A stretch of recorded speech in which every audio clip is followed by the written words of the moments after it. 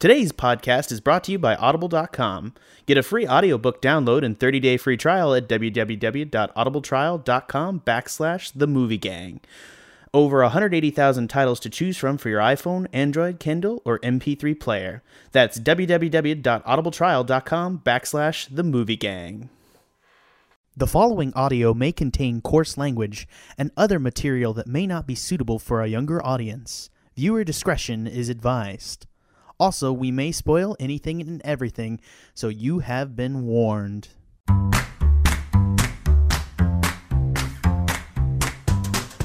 I'm Jack Newman. I'm Sarah Becker. And I'm Bobby Pike. And welcome to the Movie Gang podcast. How are you guys doing this week?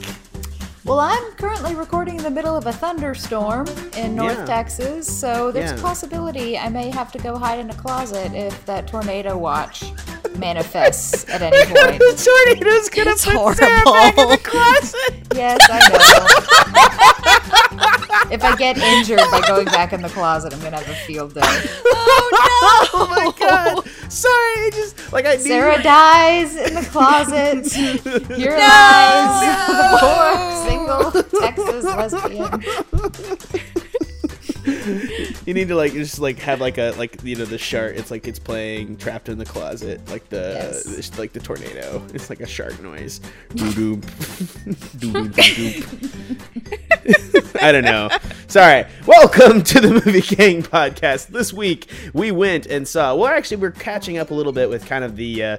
If you guys haven't noticed, January is the month when people go to dump terrible movies I don't know, Peter Will Love It, Monster Trucks, Underworld. I think we're gonna do Triple The X. Bye Bye Man. Oh God, Jesus! Let's talk about terrible movies. The laziest title I've ever seen.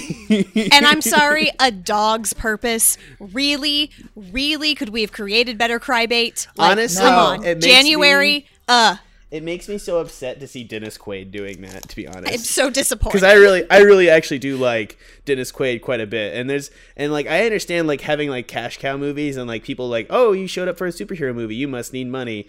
But seeing Dennis Quaid do this sad sack dog movie, I'm oh, Dennis fucking Quaid, man.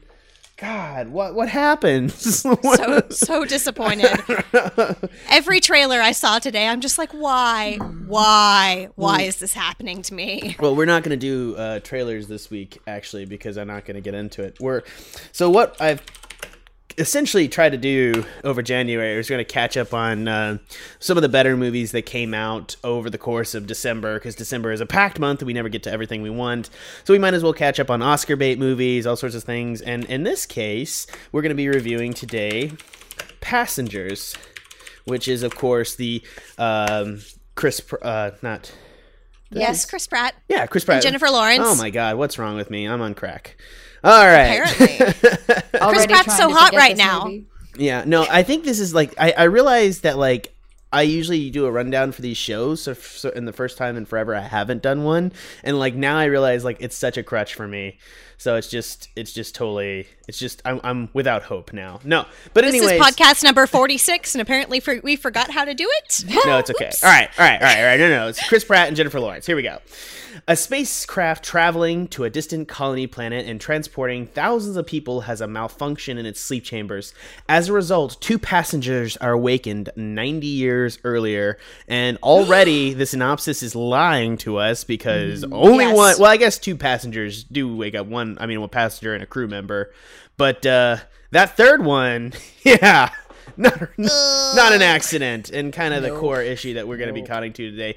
Of course, this is a new kind of romance movie. Everyone's on board the Starship Avalon doing hypersleep, going, of course, this I think it's a 120-year journey or something, and no, it's a 90-year journey, and they're heading to this new spaceship, and they're going to be this new colony world, and they're going to set up there, and then about I think 30 years into the journey, Chris Pratt's character wakes up and is trapped and can't get anywhere on the spaceship, or can't wake anyone up that could actually help him, and unfortunately is sort of stuck on the spaceship, going to have to live out the rest of his life, or in the case of kind of depicted in the first 15 minutes of the movie, because I still am shocked that the fact that he wakes her up is not a twist in this movie. for the 15 minutes, it really suggests that he was going to commit suicide, and then he eventually wakes up Jennifer Lawrence's character, who is named, and this is one of the worst names I've ever heard, Aurora Lane. So Aurora Lane, the Sleeping Beauty. And Lois Lane. Yes. She's in it's just like, it's one of those like names that you just like, you immediately get both references and you're like, oh, you dick. Like, why? Come on. You're such a dick. and especially since like Chris Pratt's character is Jim Preston, and I was just like, that's such a like a normal ass name, and then it's Aurora Lane. I'm like, oh my god. I don't know, and I have to admit, like my favorite thing to do in movies, and I hate going to movies with my girlfriend, and that's a terrible thing to say, but the honest answer is she's a movie talker, and it's just like, it's not okay, because she's like, and she like pats me on the shoulder. She's like, did they seriously call her Aurora? Did they seriously do that? Like, and she's like, you're gonna say this on your podcast, right? And I was like, yes, honey, I swear. Yes, sweetie. So now let it be addressed that Jack has indeed talked about it on the podcast. There was talking points. Okay, I enjoy having both Sarah and Bobby here, and this sounds bad. I'm just like gonna complain about my girlfriend to you both. No, I'm joking. I'm gonna get skewered for that. Yeah, she's gonna hear this. Yeah, we'll be driving somewhere and I'll forget that I said that on there. Which is usually the case when I say shit on podcasts about her. You're beautiful and gorgeous, and my life would be nothing without you. Okay, there moving on. Yeah, it's a little bit better. Moving on. But what did you guys think about Passengers? I think let's start a little bit positive. Sarah, you liked Passengers. I was incredibly surprised when I came out of that movie not hating it. And maybe that's what it is that I did fully go into the theater expecting that it was going to make me mad, I was going to hate it, all of that. But then when I didn't, I think that makes me feel maybe more positive about it than I actually think about it, if that makes sense. Yeah. Let me just stop you there, and I'm going to bounce to Bobby, because I agree. A lot of the critical response to this movie has been overwhelmingly negative, and I think that the point is that we've just prepped you to the point of saying it's absolute dog shit before you went and saw this movie. So Bobby, why do you dislike Passengers? Okay, well, I'm going to start with like the few things I thought were good about Passengers. It's pretty visually stunning. Watching the nebuluses float around and all the space porn that they showed nebuluses? You. Yes, nebulae. I did. Nebulae. I don't care. I don't care. Star Trek bitches! Yeah, space freaks over here. But then like they did like that like whip shot around the sun, and like there was some really pretty like basically space porn for you to watch, and that was nice. So I thought it was a visually stunning film. But they really just screwed the pooch on this one, because the concept of this movie is fantastic. Guy stuck in space, knowing he's going to die, having to somehow survive alone while he's hurtling, like watching everyone else who will actually make it to the destination, knowing he never will. Like, there's some real interest there. And even in his decision to wake up Jennifer Lawrence's character, which was a shitty, horrible thing to do. I mean, when she has her outburst and basically says it's murder, I mean, yeah, like he has doomed her to die in a way that she didn't consent to. So that's pretty fucked up. But it's more than that. It's they chose to make that decision in the script of the movie, but then they didn't go with it. They turned it into this romance where once she learned that she was woken up, who falls in love with that? That's some serious Stockholm syndrome there. And it's also cheap, and it felt cheap. I mean, this movie really could have turned and been, this sociopathic guy who gives no shits about anyone else, wakes her up, and she's trapped in this living nightmare, hurtling through space. That would have been interesting, and that could have been really like good to watch. But instead, they cheapened it, and they went with this romance angle that was just not that interesting to begin with. And then, of course, the Chris Pratt character tries to, basically sacrifice himself for her good, so she can survive. And then he actually finds out he could do the noble thing and put her back to sleep. And it's supposed to make it better that she chooses not to go back to sleep. But I'm just sitting there like thinking, is that really a choice? Like, did she really choose that? It actually annoyed me when she said that she was going to stay awake. I would have been like, peace, asshole. I'm going back in there. Yeah, and it doesn't feel like a real decision she could have intellectually, like, intelligently made. I think that's the other bit here, is that the point is that I think it sells me to some extent on the romance. It doesn't sell me in the latter half of the movie. I think that's the other thing too, is that they kind of create situations. You have the situation with like, oh, and then a dock worker, wakes up and it fixes elements of the movie. But like, I definitely believe that like, they were both doomed to some extent in that relationship, and and he just comes along and says, girl, you gonna blame, and it's really, it does bug me too, for whatever reason, that the third character is black. I don't know why, because it's like he has this sort of like, are you gonna blame him for that? I can't believe that, girl. I don't know, like there's this element of like,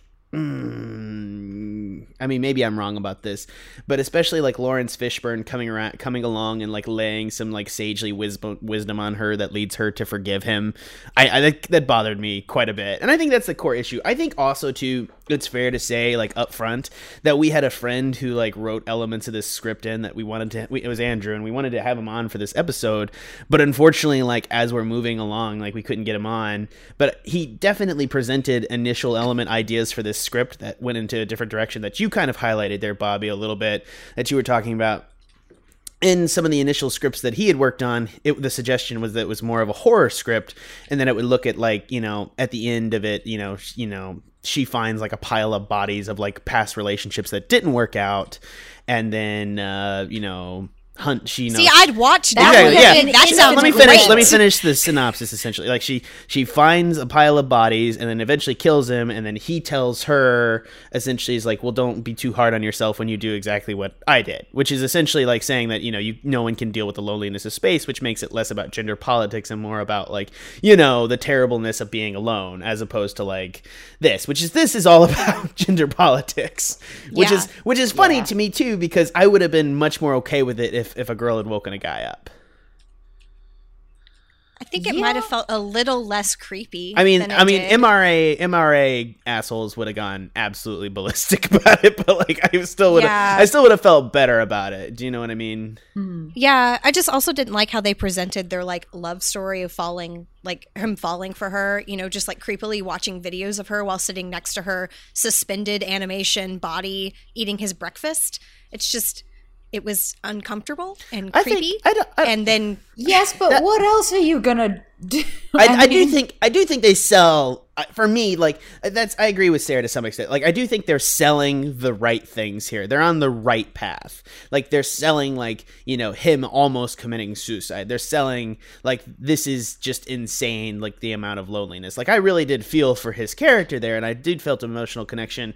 I did also think that like what he did is unforgivable, and like elements of him like trying to make the romance last and like that. It's just like I think that's the thing is like I buy everything that happens up to her forgiving him. Yeah, I do as well. And that's ultimately where I come out of this is that I expected to hate it, but because I was able to buy into everything, I didn't hate it right until the end. It's not a poorly executed movie is the problem. It's not a bad movie. It's not. It's bad. I think it's a bad movie. I think that there's like a big like a plot structure issue with this movie that's causing everything to be rammed into the last section into like an awkward train wreck of a movie. I think that qualifies it as a bad movie, but like the production and the elements of the relationship and kind of the concept of being alone in space and being the only other person in space and people being driven together by that loneliness, like they play all of that really, really, really well. I just think they also like really bungled some moments that could have been better, like the when the gravity goes off and Jennifer Lawrence almost like drowns in a bubble of water in the pool. That's cool. Like I felt like that was a really cool thing that happened, but I felt like that moment was kind of not very hard hitting because of where it fell in the movie. Like it didn't really have a good like structural plot point to go off of it. You didn't need that scene. Well, it could have not happened and like everything would have continued on the way it was. So I felt like they could have used it better. I think the other thing too is that there's a bunch of pacing and structure issues that happen, and that's the thing is like this has been a quiet movie overall. Let's add this almost drowning in a bubble and everyone's floating around and he falls down scene to like ramp up the tension because like, oh, what's gonna happen with the ship? And I was like, no, we know the ship's broken, okay? Like we got it. The ship's falling apart. Like the first shot of the movie is an asteroid hitting the ship. Like what? We got it. What the fuck do you think? Is there like some mysterious space force?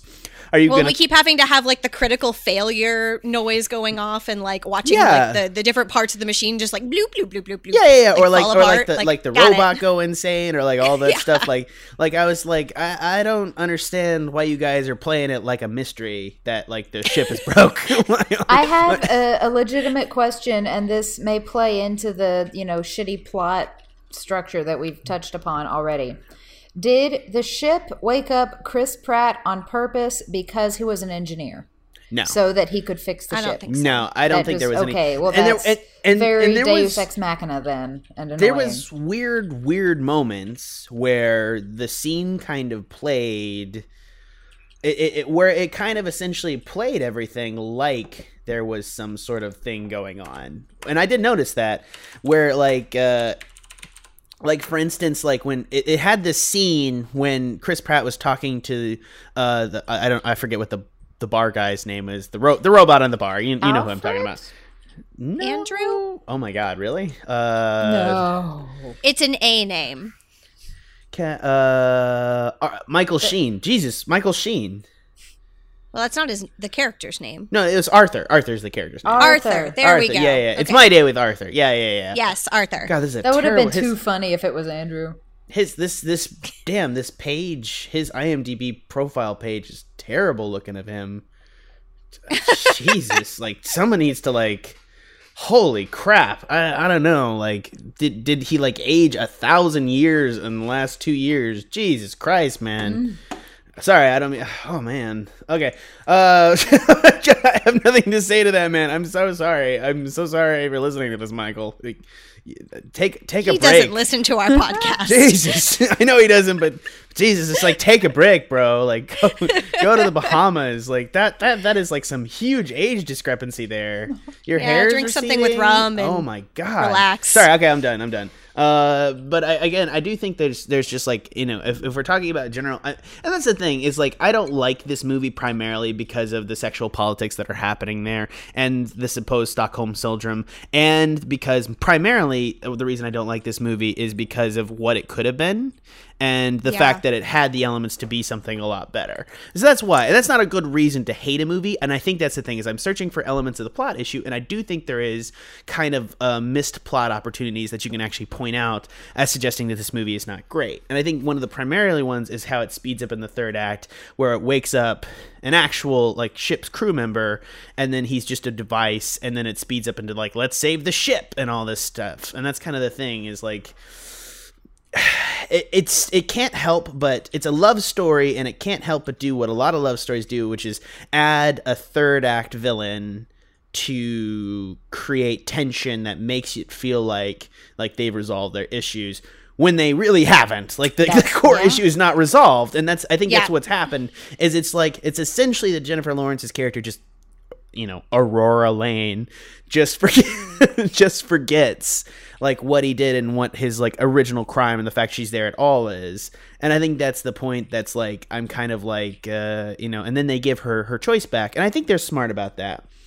And they need that choice at the end to matter. And I think that they do give it back. And so it's all technically correct. Do you know what I mean? From a sexual politics, I understand like how the script worked.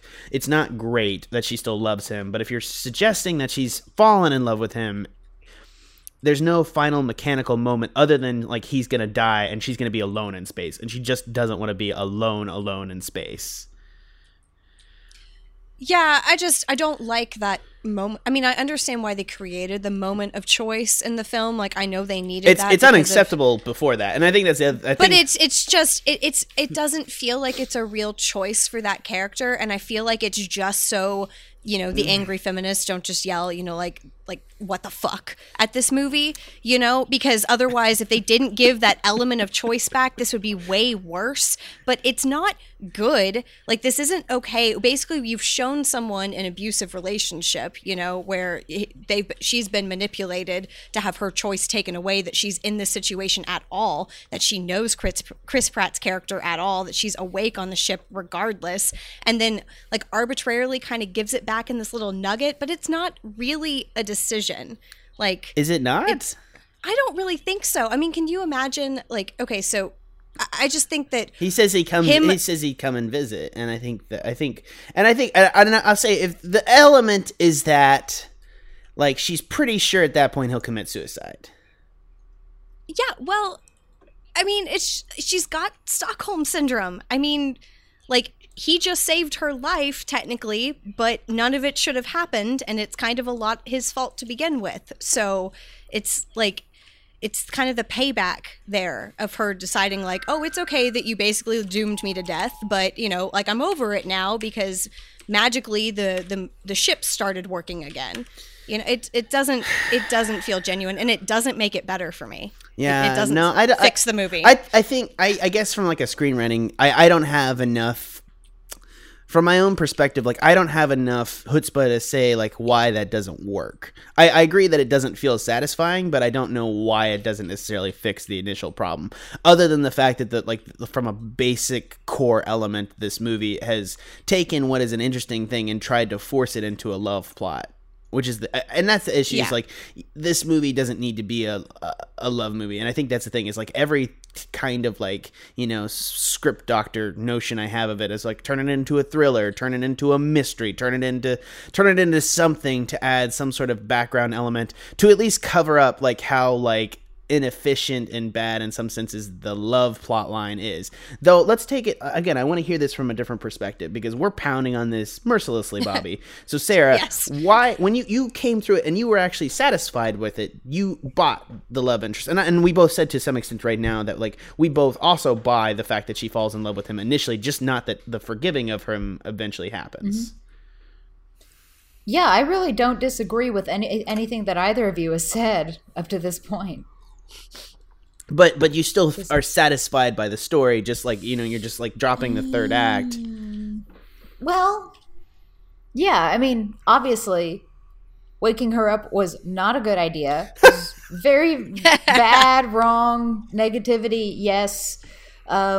Just, I don't know, from an emotional standpoint, like, I hate that he did it, but I get why he did it. And I don't know, I felt that, and you guys can tell me I'm wrong till the cows come home, and then you can tell the cows that they're wrong.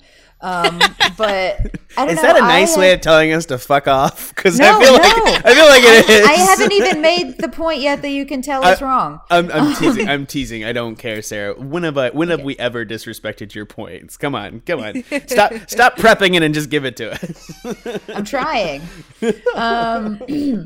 What was my point now that you've gone and interrupted me? Shit. Essentially, just heading towards just heading towards, like, why at the end of it that you were, like, why you felt that it was an acceptable romance, to the fact that, like, that even that at the end, like, because in the third act is where I have issue, when she forgives him, essentially. So why is it acceptable to you at all that, like, the forgiveness subplot happens?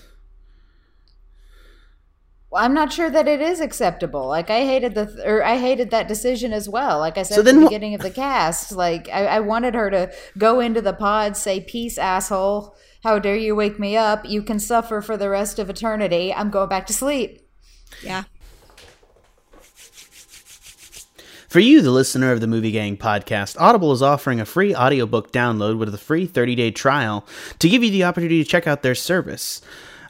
Personally, I would have to recommend Story by Robert McCreek-Key. If you're listening to the Movie Gang podcast, I would assume that you're interested in kind of script writing and maybe the elements of story as well. And for me personally, his book has kind of been a godsend in kind of dissecting kind of elements and kind of developing my own opinion on the Movie Gang podcast.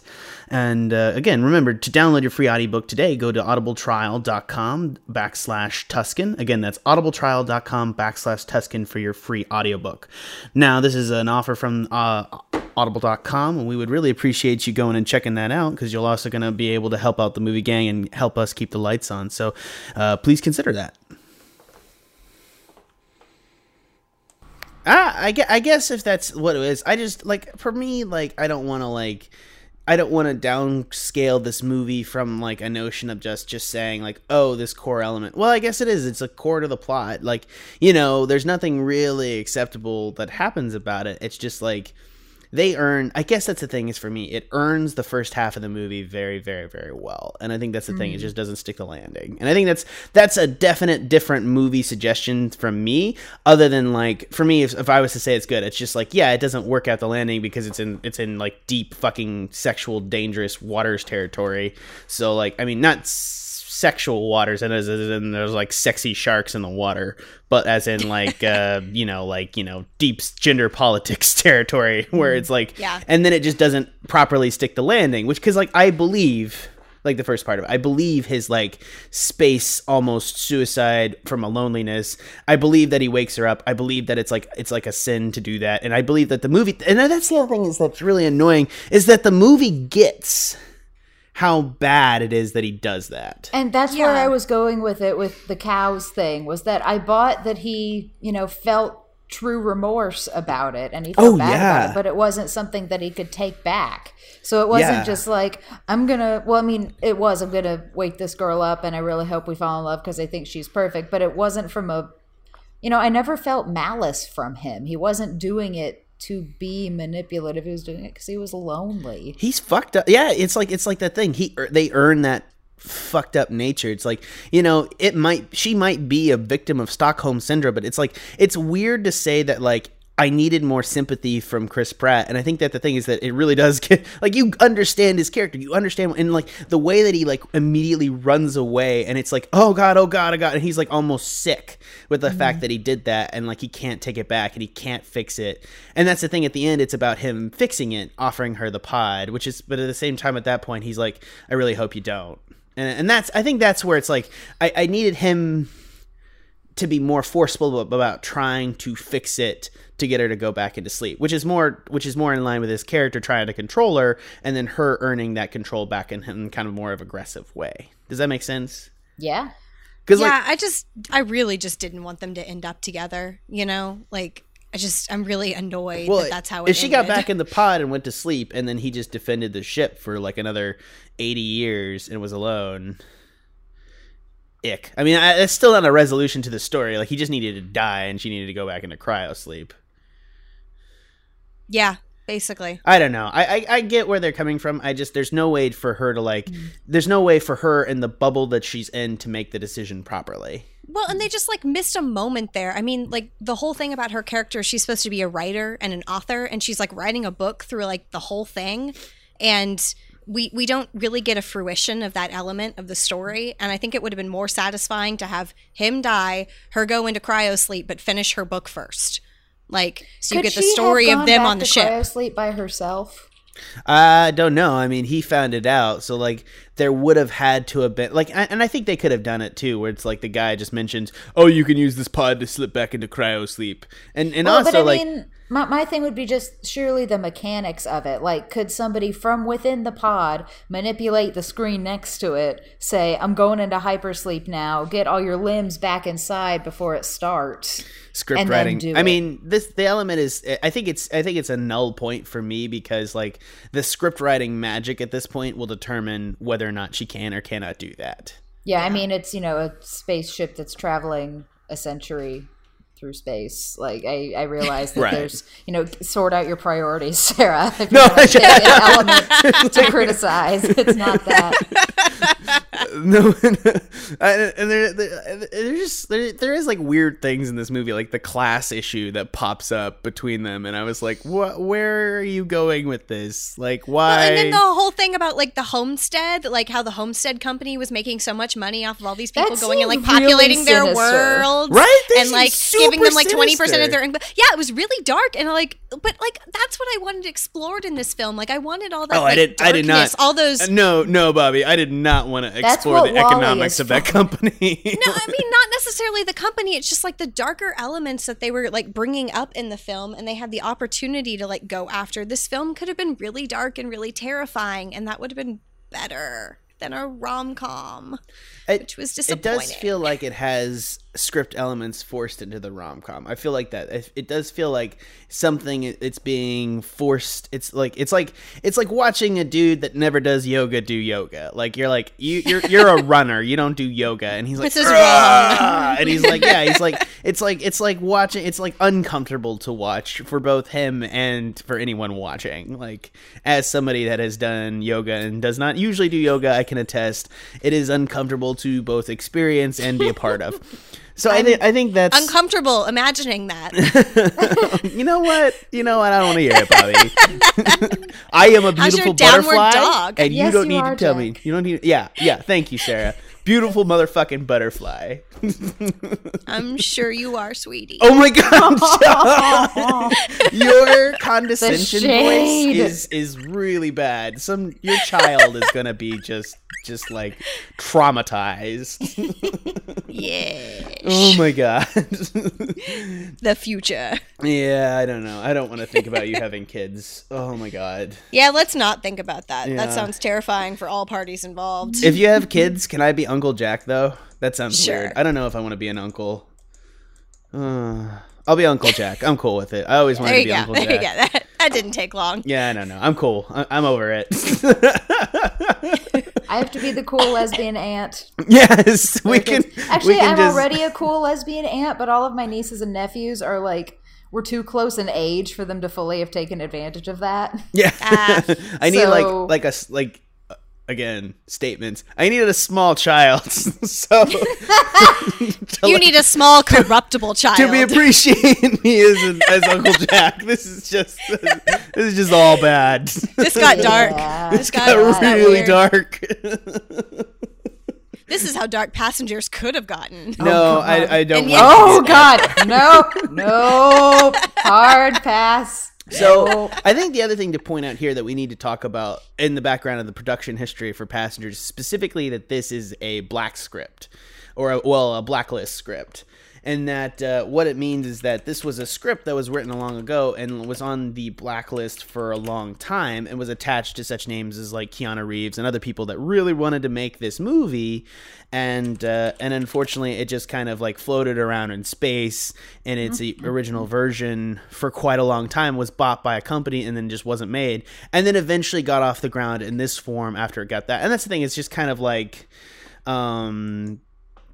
it's just kind of like it just floated around in its kind of existence. And the original script format, and I've actually been able to read the original script format before it came out and was edited into this original form. It was very, very, very different. It involved pods getting ejected onto the planet, and the reason everyone's already on a planet is because it gives better reasoning for why he would wake her up. There's like other elements weighing against it and making it more of a reasonable decision, where this one understands the awkwardness of the decision and tried to lean into it, and then doesn't stick the landing, which I think, unfortunately, I'm seeing more and more, and at least in me and Bobby's opinion, and I think unfortunately we might be less so than I wanted to, maybe stirring Sarah towards a negative connotation on this movie as well. Feeling that the overarching, if it can't stick the landing, then the overarching gender politics make it an uncomfortable viewing altogether. Yeah, that's kind of how I feel about it. Though we're going to have to get that, it says. But the point is like, what do you guys think in terms of this being a black script? Can you see why this probably floated around for a while, and why I just think this similar issues to like other movies that we've seen. Like, you know, we talk about like Suicide Squad. We know why Suicide Squad's bad, because it had an original cut, and then a trailer company came in to make another cut, and then they crossed those cuts, and that's why the final movie we have is like the most disjointed piece of crap. I feel like I know why this feels like it got bumped around. Like, you know, from a shooting perspective, it seems perfectly held together, but from a script perspective, it seems like it's been bumped around between people trying to do very, very, very different things. No, I totally agree. It feels like the script was written by a boardroom of people instead of being written by like an individual person. Like, this doesn't feel like the brainchild of a writer. This feels like the brainchild of a bunch of executives sitting in a room trying to create something that other people want. It's exactly what you can tell that there was like some brainchild of someone back there that was then, you know, the child was then taken into a room and stabbed and had like Frankensteinian limbs added on.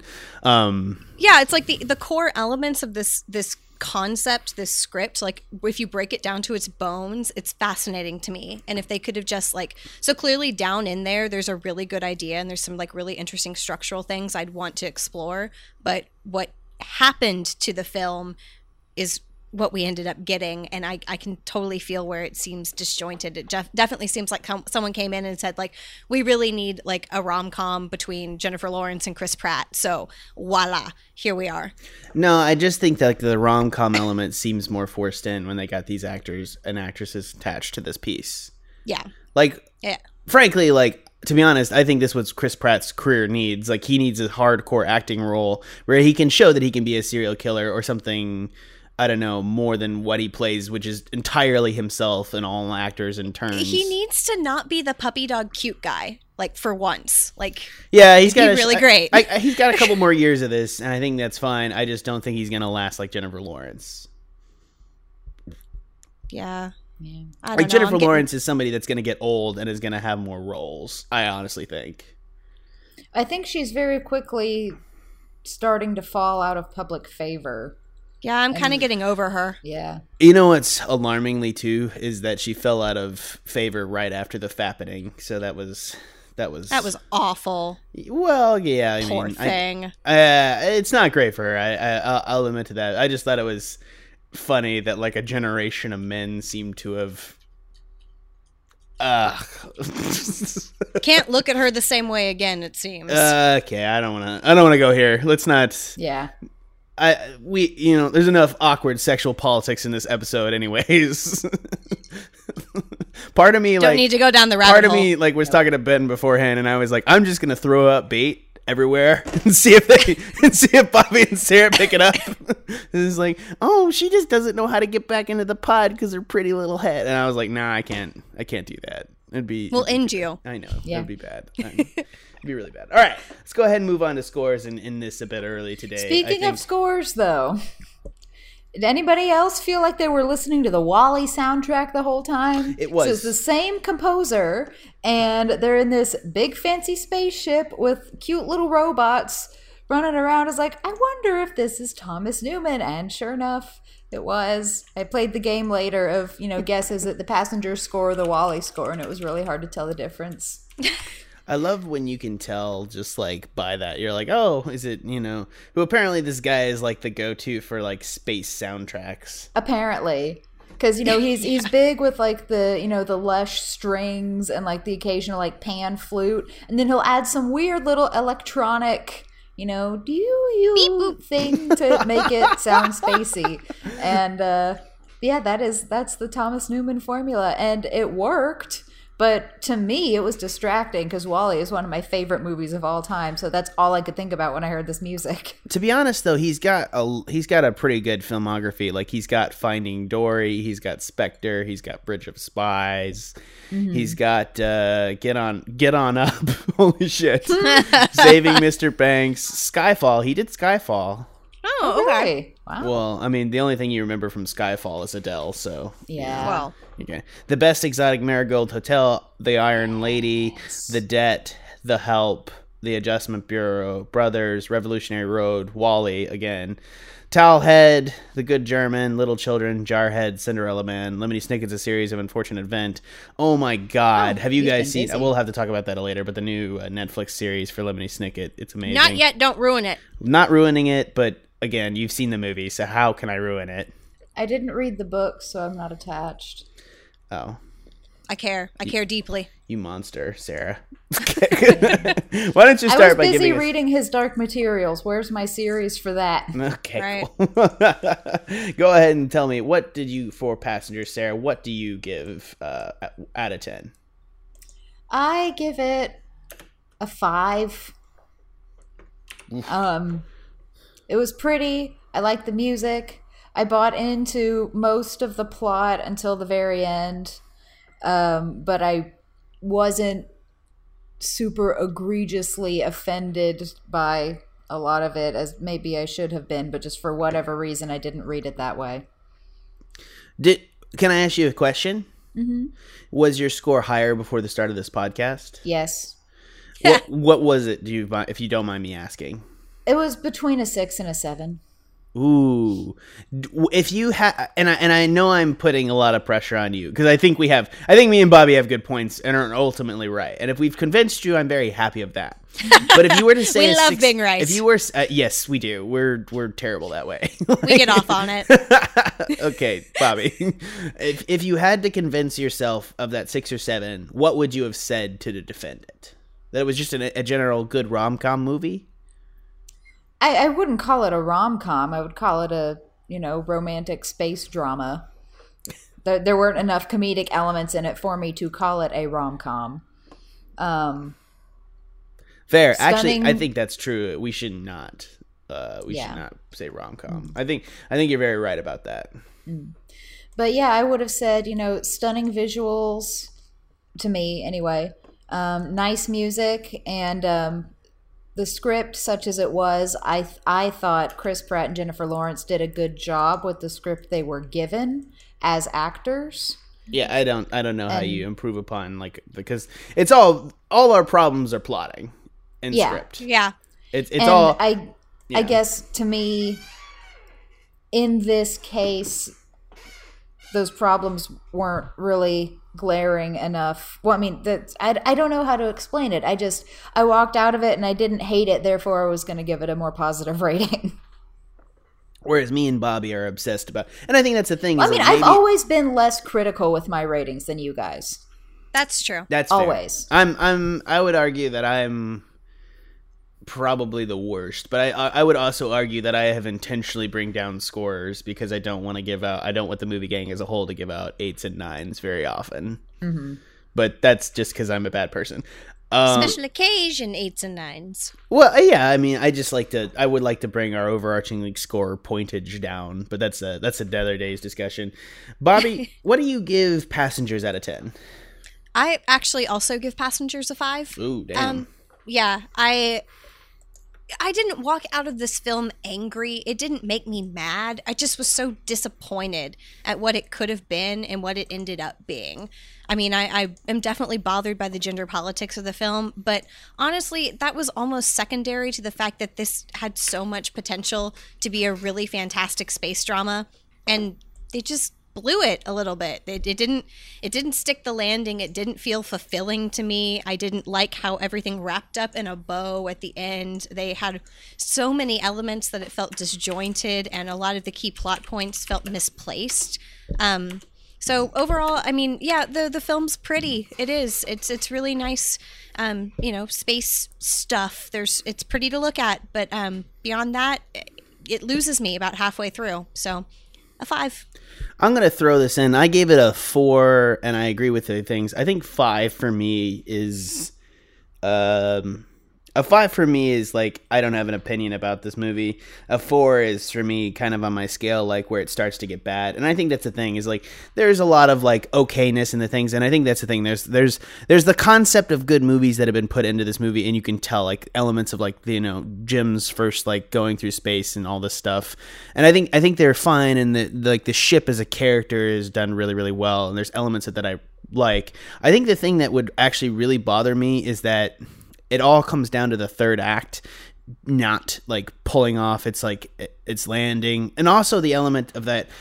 Honestly, the cinematography in the third act as well, when it starts having more action sequences and they start running, there's like some sequences that are really confusing in there, where like they're like at the anchor, they're like at the hangar, then they're back at the core, then they're back at the hangar, then they're outside, and it's really it has this frenetic editing, and that's the thing is like I don't blame the editor because they just had to get these people from like point A to point B, and there's not a lot of the things, and I think that's a conceptual issue with this movie, is that honestly, like, I needed a bolder sense of cinematography to go with the style of what was happening. If you're going to have a single kind of person, then you need to have a bolder sense. Whereas, like, when the movie slips into basic style action editing, it feels fucking disjointed as fuck. Is all fuck. And I think that's one of the things that bothers me most about it, is that at the end, not only is it unsatisfying action, it's an unsatisfying ending to the story, and it's an unearned relationship. And I think that's the thing, is it's like, you know, I don't really have a problem with the first two acts. And and that's the other thing too, is like, you know, when she's about to beat him to death with a pole, but can't quite do it because she'll be alone, like, you know, that's a really well-earned moment that's like really well acted by Jennifer Lawrence, really well owned by Chris Pratt. Like, you know, when he's like, holds his hand down, he's like, yeah, I deserve it. It's cool. Like, it's okay if you need to do this. Like, but she can't because she's all alone. And that's the thing, is all of that works so well. And then it just like, it's like the movie needed another twist. And the movie needed another thing. And as weird as it is to say, this movie needed more time in the pressure cooker, and it needed kind of another way to like end it out. Because I don't dislike the direction it was headed in. I don't dislike all of that, and that's obviously like where the first 4 points come from. But after that, like, it just can't be this wrong in my book. It can't come away from this and say that this was okay and that their love story is legitimate and they lived 90 years and, you know, made like a little forest and this spaceship. Like, no, I'm not there for it. I don't care about it. All good. And they didn't reproduce. No. I was wondering if they did. Did they not? If they did, they didn't show it. They didn't show it at all. They gave no indication that they had. Yeah, them. I know. Unless they had, and then the child died of some, you know, space thing. Space AIDS. Space sickness. Or something. I don't know. Oh my God. I don't know. I mean, it is kind of the terrifying thing of them. I don't know. There's a lot of implications there I don't want to deal with. And I think that's the thing. Nope. This movie didn't have the chutzpah to deal with it. Mm-hmm. Nope. And it just tries to close it out. I don't know. I shouldn't use chutzpah in a sentence. But this movie didn't have like the gonads to kind of close it out and head into those awkward directions. And so then this movie is well written to the point that it asks all these questions of the audience and then just tries to wrap it into a bow. Yeah. Because it made it pretty. It asks you about, you know, the crushing loneliness of being alone. It asks you, would you do this? It asks you, would you kill him? Could you be alone? Could you do this? It asks you all these hard questions and then doesn't expect you. It doesn't expect itself to follow through on saying something true or interesting about that. Yeah. Pretty much. Okay. Well, then the Movie Gang podcast gives Passengers a 5 out of 5 times 5 plus 5 is 14 divided by 3 is 4.66667. So I'd say 4.5, but I'll go ahead and round it up to a full 5. The Movie Gang podcast gives Passengers a 5 out of 10. It's half good. Yeah. Half good. Maybe 3/4, but that would be a 7, and that would just fuck up all my rating systems. So yeah, that would mess it up. I'm not gonna call it half good. Yeah. Half good. Is it half good or half bad? I think it depends on what kind of person you are, Sarah. Yeah. We'll say it's half bad garbage because it was below the 5. Yeah. Not, you know, a 5.2 or something. Yeah. It's weird for me to say in these instances where, like, I could give it a 5 and it wouldn't affect the score. I'm just kind of like, because I'm just like a Nazi. You're the contrarian. Well, I am. I'm a rounding Nazi is what I am. That sounds weird. It's like, I don't know. Let's not make any jokes that could happen right now. Let's go into more uncomfortable territory today. It does. Talking about this has been super uncomfortable, to be entirely honest. I think that's just the element this story will mostly leave you with. So, for the Movie Gang podcast, this has been Sarah Becker. Thanks for listening, everyone. Bobby Pike. Have a good day, y'all. And I am, of course, your host, Jack Newman. Head on over to TuscanShed.com. That's the Tuscan Shed Media Network. You can head on over there and go to the Support Us page if you'd like to keep this podcast on the air. 2 ways to support us, including heading on over to audibletrial.com. That's www.audibletrial.com/Tuscan. You can head on over there and get a 30-day free trial from